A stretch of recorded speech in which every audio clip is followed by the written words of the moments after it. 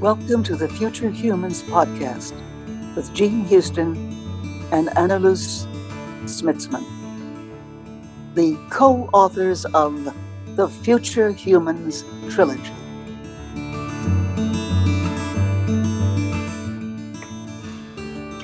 Diane, welcome to our Future Humans podcast. We are delighted and just thrilled that you are with us. You're one of my favorite people in the whole wide world. For those of you who don't know, Diane Williams is the founder and the president of the Source of Synergy Foundation. And this is an organization that is committed to consciously energizing and synergizing individuals, but not just individuals, but organizations. And she does this by helping people tap into the infinite source of collective potential, not just their own potential, but what happens when people get together and some kind of spiritual power emerges that activates their deeper instincts, their deeper ideas, and the willingness to get up and do something about all this. So what she has activated is an incredible worldwide force for global transformation. She was the initiator with Deepak Chopra of one of the main projects, the Evolutionary Leader Circle, which Annalise and I are members of. Now, Diane, I remember being with you during the early days of these conversations at the founding of the Evolutionary Leaders Circle, and really acknowledge you and Deborah Moldow for the ways the circle has developed and grown prodigiously since those early days. Because what you do is in these circles are incredible, powerful, magnetic, world-activating realities. And all kinds of projects, ideas, the genius of the follow through. I mean, a lot of people, I know a lot of circles, everybody talks, but often nothing happens. With these circles, all manner of things happen. Diane, you have just returned from a week in Poland, yes? In the historical Auschwitz. You were with Nina Meyerhoff and others to support the Ukrainian refugees, especially the children. I understand that you went to bring teddy bears to the children and funds to support the refugees. Diane, would you please share with us what you saw, what you heard, what you learned, and what you experienced on that sacred ground? Thank you, Jean. Thank you, Annalise, for inviting me to this very special program. It's really an honor to be with you both, and I love you both so much and just honor you for all that you're doing in the world. So yeah, I was in Poland, 11 days. I got back on Sunday. It all started with a text from Nina Meyerhoff.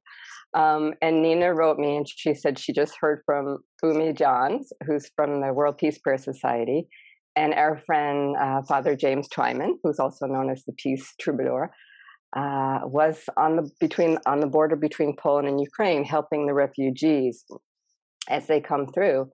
And Nina said, "Do you want to go? I'm thinking of going." And I thought about it and I said yes. And the reason why I said yes was because Nina and I were in a very similar situation during 9/11. She and I were both in New York City. I was living there working, doing work with the UN, and Nina was visiting for a UN conference, as well as some other colleagues. And I was actually practicing for the annual interfaith service of the United Nations. They used to do an interfaith service to open the General Assembly with the President of the General Assembly and the Secretary General. We were practicing when the plane hit the Twin Towers. And it was also International Day of Peace on that day. And we were all so struck. And we went home, and we actually saw people coming up with the ash on them. And Nina and I had a phone conversation after that. And we said, we want to help. We want to do something. So we went down to the armory where the families of the victims were trying to go to find out what happened to their loved ones. And we went in with our UN badges. We just said, let's just try to get in with our UN badges, which we did. And we noticed that the families were very much in shock, of course, and the children were just wandering around, feeling very scared, not knowing what's going on. So Nina and I and some colleagues said, let's create a kids' corner for the children and just give them a safe place where they can draw what they're feeling. And Nina went on TV and said, we also need teddy bears for the children of the victims. And so hundreds of, thousands of teddy bears came in from all over the world, including from the children of the Oklahoma City bombing. They send teddy bears with different messages, individual messages for the children of 9/11. And we saw how much this created a sense of love and security for the children. They just needed something to hold on to during this time of such uncertainty. And I really saw so much of the power of the human spirit in this armory. Everybody was helping, the firemen, the policemen. They were all together as one human family. So when Nina wrote back just two words, teddy bears, when I said, what are you going to be doing? I said, okay, definitely I want to go, because I really saw the power of this exchange, giving a teddy bear to a child. So we landed in Poland, and Nina was also she helped to create with Domen Kosovar a One Humanity Institute, which is sort of in the works in Poland, in Oświęcim, which is the town where Auschwitz, the concentration camp, is housed. And their vision is really to create a city of hope there. And so we wanted to also go there and visit and see if there's a way that we could help support the families, the refugees that had no place to go.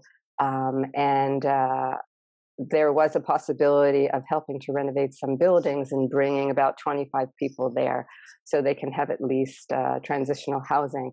So we went with Father James Twyman to the border, which was right on the border of Ukraine and Poland.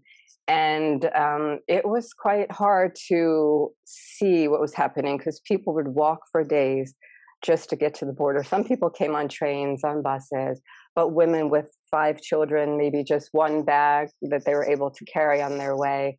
The Polish people were totally beautiful in how they wanted to help them. They left strollers for the women because they knew they wouldn't be able to take their strollers. The Sikhs were there giving free food out.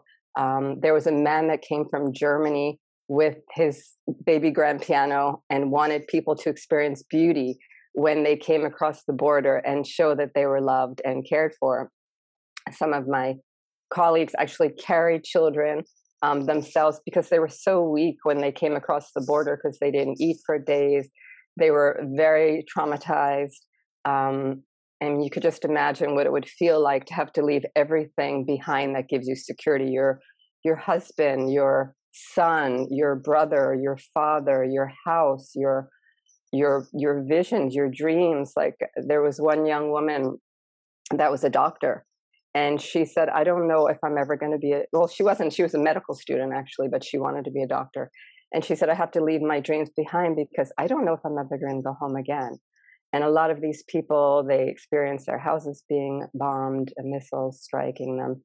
And so it was so hard, and especially I think for the children that were confused. So we spent a lot of time on the border. We went to shelters. There was actually shopping malls full of people, like thousands of people in every shop, just staying there. They brought their animals with them, which was really wonderful to see. There was people caring for the animals as well. And so many transitional housing, there was shelters. And yeah, we really had a sense of everybody was taking care of each other. 90% of the Polish people said they would take somebody into their own home, a family into their home, and support them. The government of Poland said that for 18 months, they would support the Ukrainian refugees with social services. We just saw so much of this power of the human spirit that we saw at 9/11. It was so beautiful. And in terms of the children and the teddy bears, I don't know if you saw the movie Life is Beautiful. Roberto Bernini is an Italian film he was an Italian Jewish man, and he was sent to the Holocaust with his little son. And the little son was being walked with the other children to the gas chambers, but he always was afraid of taking showers. So he hid with his father. And the father spent the rest of the time when they were in the concentration camp just trying to make life feel normal for him, to feel beautiful. And he was, the whole time, he made it seem like it was a game with the child, and the child would win points if he hid and all of that. And so I think that's what we were trying to do just for a little while, is to give some semblance of you can be a child. We are here to support you. There were teenagers that would just come up to us and say, we just need a hug. Like they would look and see the teddy bears and just start crying because they said, I left my dad there. I don't know what's happening to him. So they were not getting a lot of news about their families. So there was really this sense of shock from the displacement, but also on the other hand, the real power of love that we could experience with our fellow human beings. Wow. Thank you. Thank you for taking us with you there. So, while I was listening to you, and that really grabbed my heart. I really felt what you expressed. And I know for myself, and I know many other people too, you sometimes when you see all of this, you feel almost frozen. You want to help, you want to do, you want it to stop. You want this to stop because there is just no justification for these crimes. And a lot of people want to help. And what you've just shared, I think is so profound, is that you give them again this love and beauty. And that as long as there is that beauty, even in the midst of so much despair, it's like then there is still life. I can't imagine what it is there, especially for the children, to have your life so radically changed and how to come to terms with something that is so unjust and so unfair, and then still remain open to a sense of future. And we are here, as this is what we're coming together always for, is the Future Humans podcast, based on our Future Humans trilogy. And that's really to help cultivate in our hearts, in our minds, in our worlds, in our systems, in our cultures, the future potentials of a world that is loving, a world that is alive to life itself, a world that can thrive, a world that works for all. And I know that's also the path that you walk, Diane, which is why we feel so close with you as well. So while you're there and you're seeing these horrors, in what ways what did it mean for you there to really be this future human of this greater possibility? And how do you feel in this time of darkness we can best support that right now and support each other in this to keep hope and to keep that more beautiful world that we know is possible, that we know must come alive? So I think you said it, the word hope, and that's what we named the transitional housing, the House of Hope. And also we called ourselves Team Hope because that's what we wanted to bring, was hope to the people that, okay, there's darkness, but there can also be light. And I think it's really important. I know I mentioned this before, but you and I met in Delphi, right, at the conference that we went to several years ago. And in the temple of Apollo, it says to know thyself. And I think that is so key right now in these very uncertain times, that we have to know who we are. We have to know that we're wired to be kind. We know that our endorphins, dopamine, serotonin, they all go up when we display an act of kindness, when we reach out to the others, when we live our values, when we intervene. I was thinking of in your book where Sam is being harassed by these two men, and Rose stands up for him and says, I believe this stops now, right? It's standing up for each other to challenge those in power, but to mainly live our light and be those light beings that we are meant to be, and not move too far to the other side and get too involved in the darkness. And I think of the Nicholas Roerich painting, Mother of the World. Do you know that beautiful painting? So it symbolizes the end of the darkness and the beginning of the light. And she has like a hood, a veil over her head up to her eyes. So she's actually not really seeing the darkness, but she's in anticipation of the light, because she's holding the space for the light. She has her two hands out, ready to receive that light. And you see all these beautiful light beings around her, helping to usher in this new era, which I think that's what we're all holding this container for, is what's to come. And we know that on some levels, the future human already exists within us. It's just waiting to emerge, and time's not linear. So we already have that future human. It's just we have to activate more our tools, the knowledge that we have within ourselves. So this sense of communication with the universe and the other beings around, I think, is so important, because that's almost like, I was thinking of Verdandi and Rose, and how they have such a beautiful supportive relationship with each other. And that's just like our relationship could be with the field, with the universe. It's the universe always has our back. And just like Rose and Verdandi, they just had this symbiotic relationship where they support each other, they help each other, they give each other purpose, they exchange. And I think we also have to be able to be there for the children in our lives, as they're there for us, and they teach us and we teach them. And I think of my nephew, Jace. He just turned 8, but for the last few years, he's been asking me questions like, what happens when we die? And what is our soul like? And so I think we all have an opportunity to support these little future humans in being all that they could be, and being their full potential as well. So, yeah, I just think we have so much opportunity right now, and there's so many ways that we can support others. And yeah, it's our time. I mean, if we don't do it now, when can we do it? If not now, when? Exactly. I'd like to ask you, Diane, because you just said something so startling about these little future humans, these children. And also we ourselves are children, are we not, in the midst of the vastness of shift and change and breakdown and hopefully breakthrough. Do you think a time like ours actually activates the latency that is within each one of us for evolutionary growth? I say this also in regard to what you have been doing all over the world with regard to synergy. How does synergy activate spiritual, psychological, and community growth?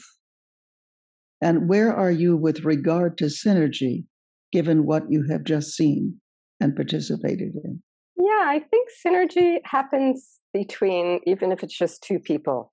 So we experience a lot of person-to-person synergy in Poland, because it's true. I think these type of experiences help push us to be who we need to be, because I had to decide if I was going to go or not. And I thought, okay, but if I stay here in the Netherlands, I'm in the Netherlands now, maybe I'd go to my new yoga class. I would do my work like I always do. I would probably cook the same food, but it really pushes you out of your typical day-to-day comfort zone when you go into an experience that helps you gain the tools that you need to become this future human. So it kind of helps you break through some limiting thoughts or thoughts that, we just have every day. We have different choices to make. We take different actions. We create different intentions. And all of that helps prepare us to be the future human that we have to be. And I think synergy is so key right now because that's what we're going to need. Because when you think about, for instance, we did a synchronized meditation a couple weeks ago when we were there in Poland. And we know that when people come together, the body typically emits about 20 photons of light per second. And when you meditate together in a group in synergy, it emits and focuses on your heart. I don't know if you heard about this study from the University of Kassel, but it emits 100,000 photons per second. So we literally become more light.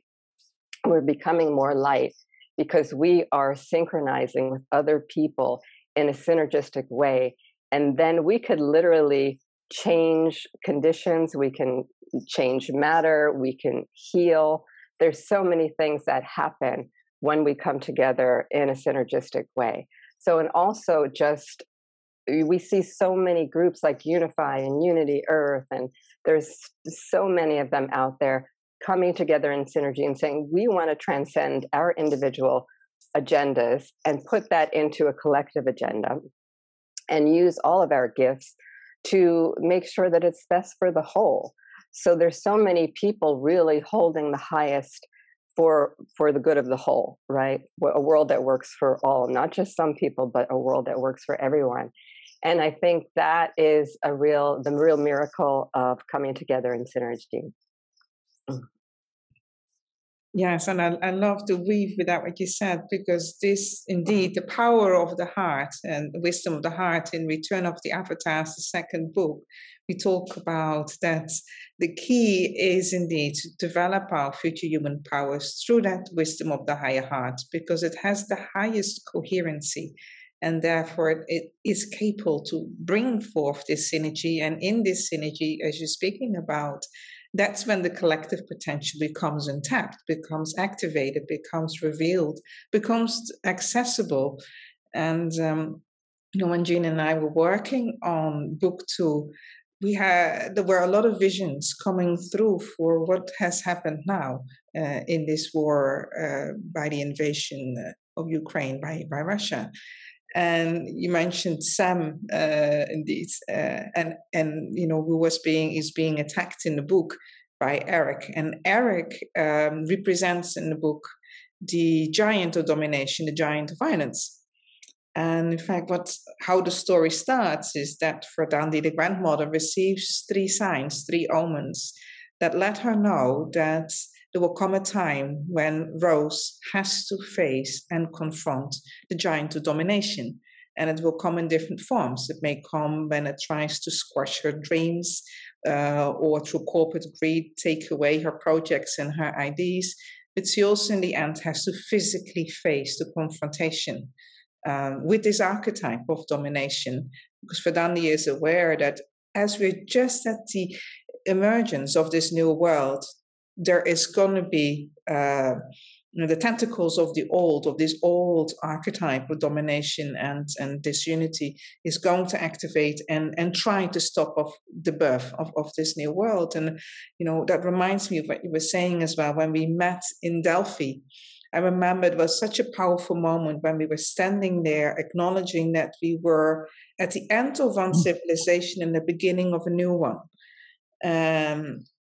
I was sharing with you then that it's like this serpent. It's like we've come to the end of the tail of a serpent as a serpent of one huge, huge, huge cycle. But we are also, as future humans, we are the head of a whole new cycle, of a whole new era. So what it means to be right here now in this transition time, in the closing and completion of one era and the emergence and the birth of a new one, but that we can only really enter this new era if, as a humanity, we mature. Because if we remain to be this juvenile species that continues to compete and dominate and control and kill for resources and influence and power, we're not going to take our next step in the earth school of life. And so this is, I think, also your vision of evolutionary leadership, and how you have been bringing all of us together is so incredibly important, because it's also, as a species, our next evolutionary step to say, come on, humanity, it's time for us to mature and to make a conscious choice. And I know that that conscious choice is so alive in you. So, I'd love for you to share a little bit more about that, how you find that strength in yourself and that direction and that commitment and the creativity that you have. And I know you're also incredibly intuitive.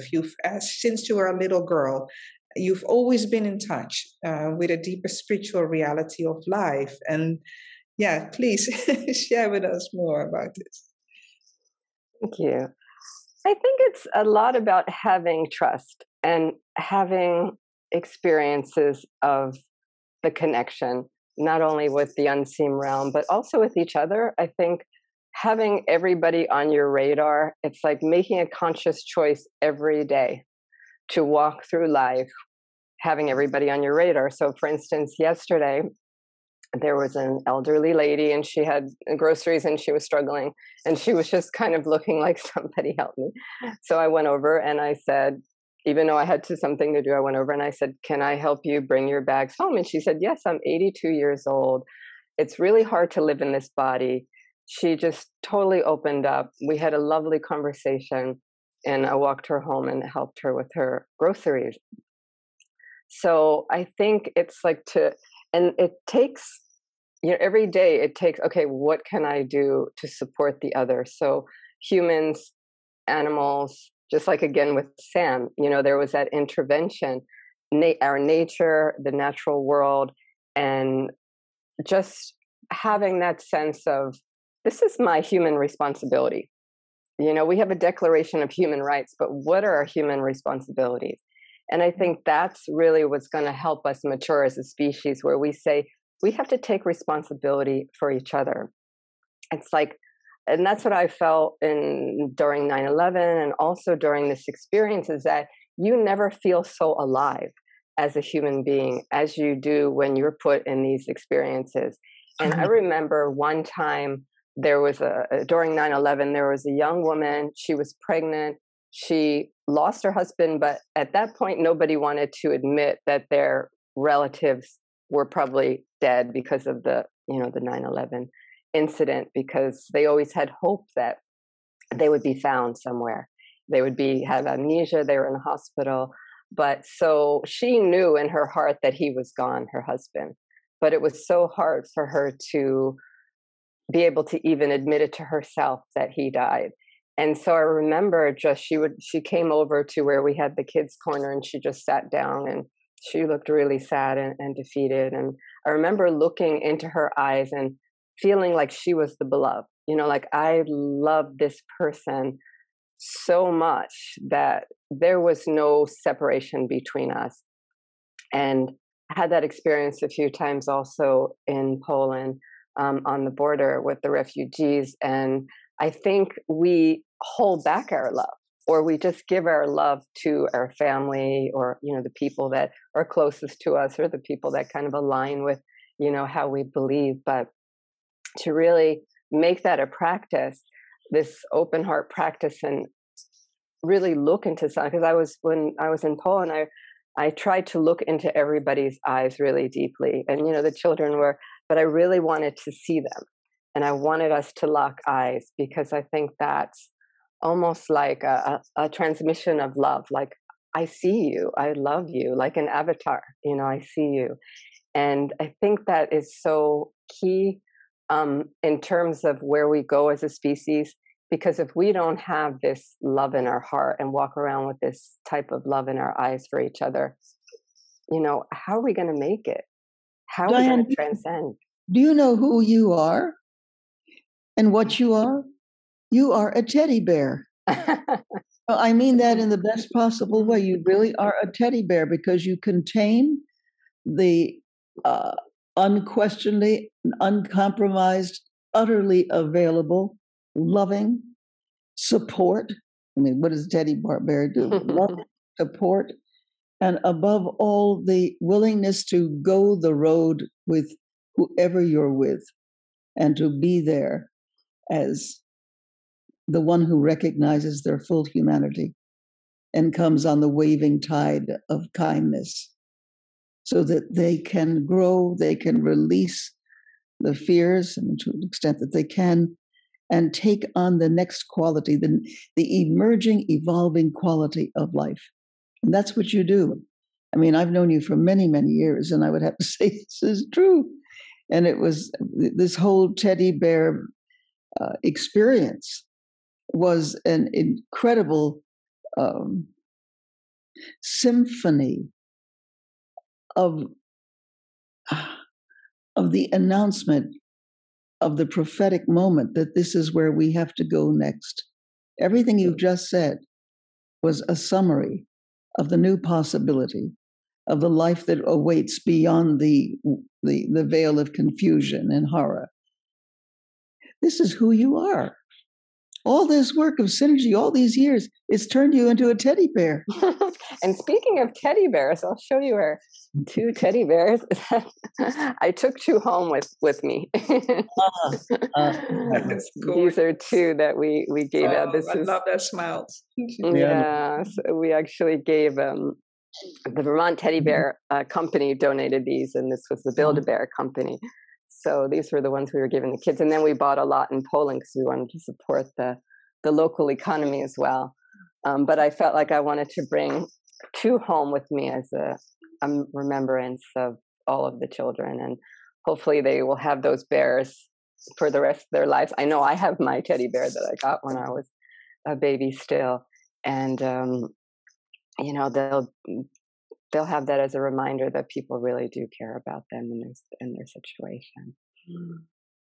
Thank you so much.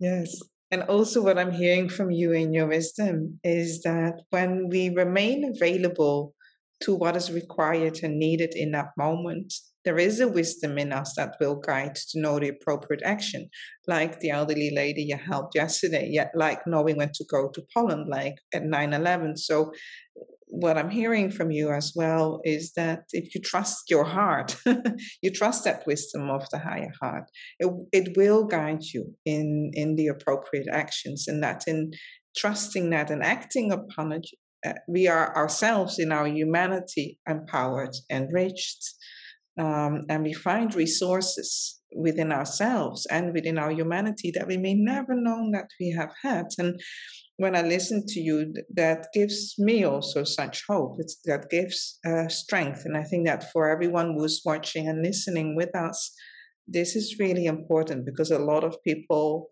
are asking, what do I do with what is going on? What can I do? How can I support? And maybe as a final message to everyone here, what do you feel is the most supportive way that we can stand around not only the people in Ukraine, but also those rising up in Russia right now? Some of my Russian friends are really doing whatever they can to get the right news out there and to stand up. So there is an oppression and a violence happening in both countries. So to really, and deeper than that, these are human patterns that are really revealing, what we need to shift as a species.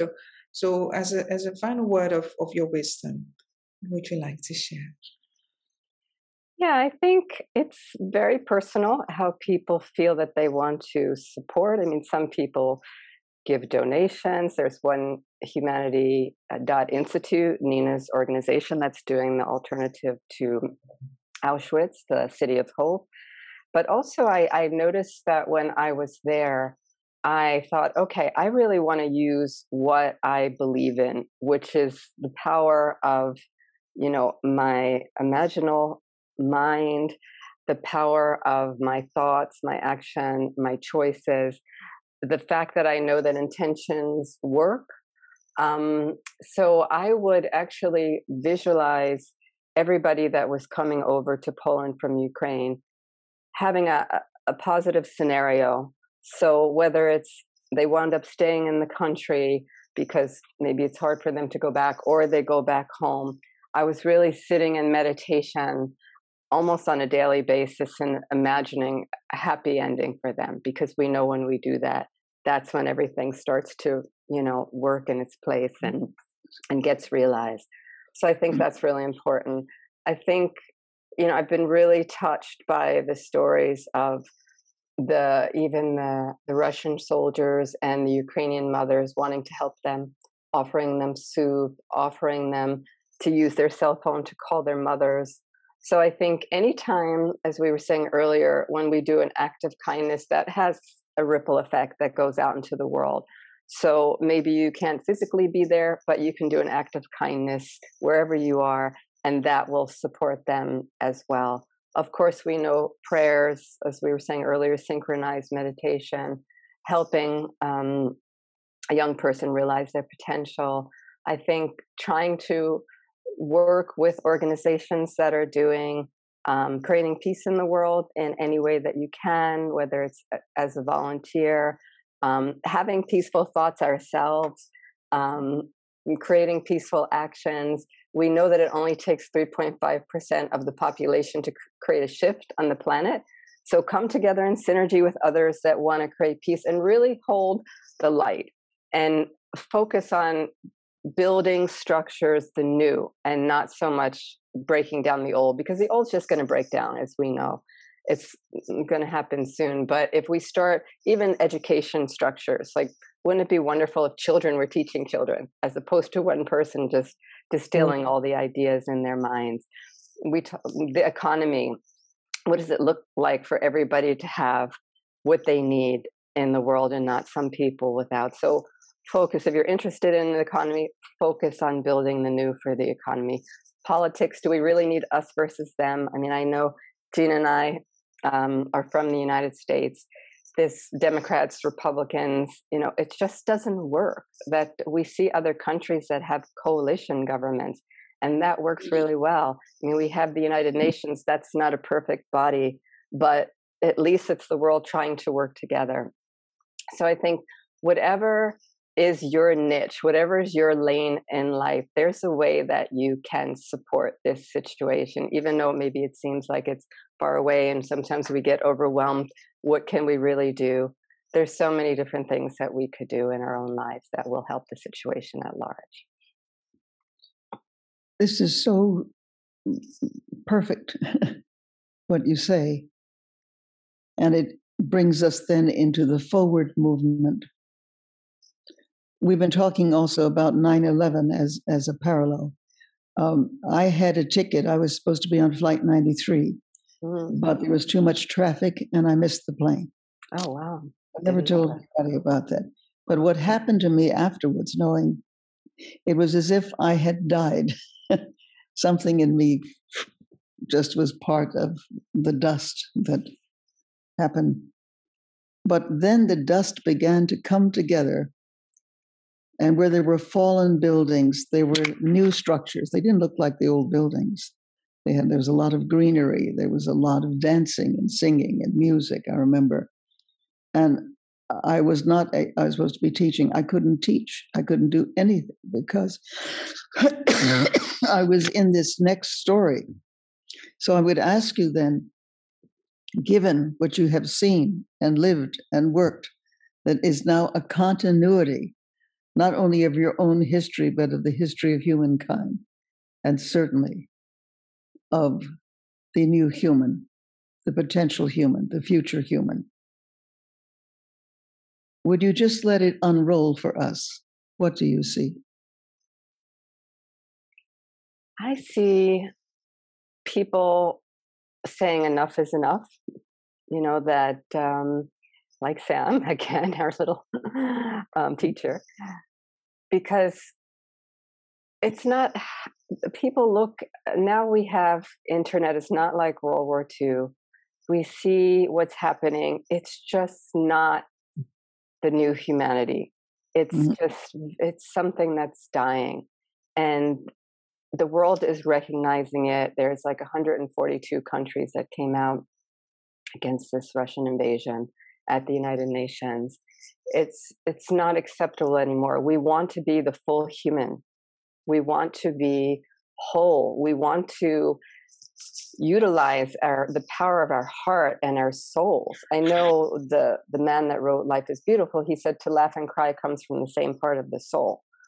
And it's so true. So we want to feel as much as we can feel, but we want to heal as much as we can heal as well. And I think that's what's happening now. There's a real healing because we're saying this is not what it means to be human. We have to just step it up. And in order for us to be able to survive and thrive and have a future, just period of future, we really need to shift the course right now and be all that we are meant to be. We have so many amazing powers within us that we just barely scratch the surface.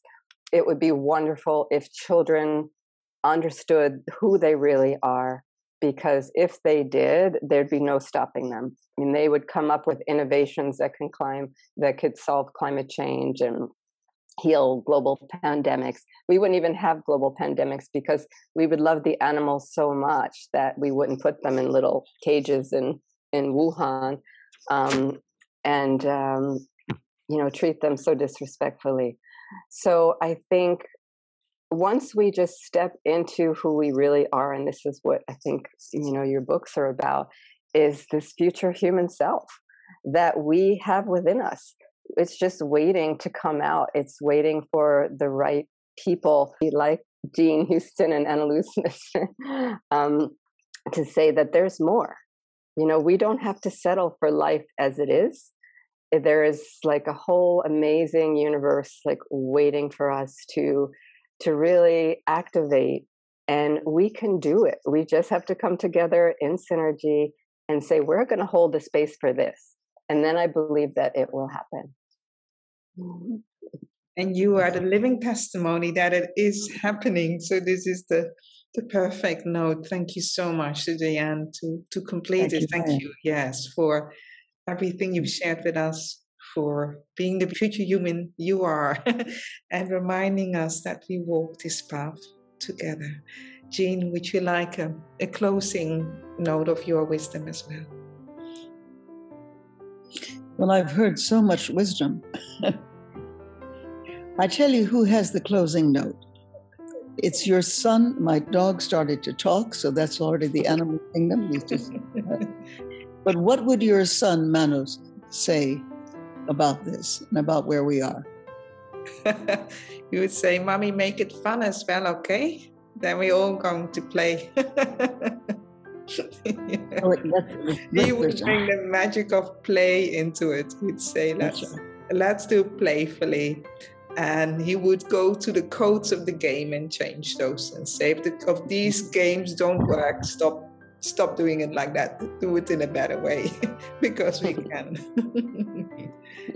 Because we can. Thank you. Thank you. Thank you, ladies. Thank you, Manos, for reminding us of joy.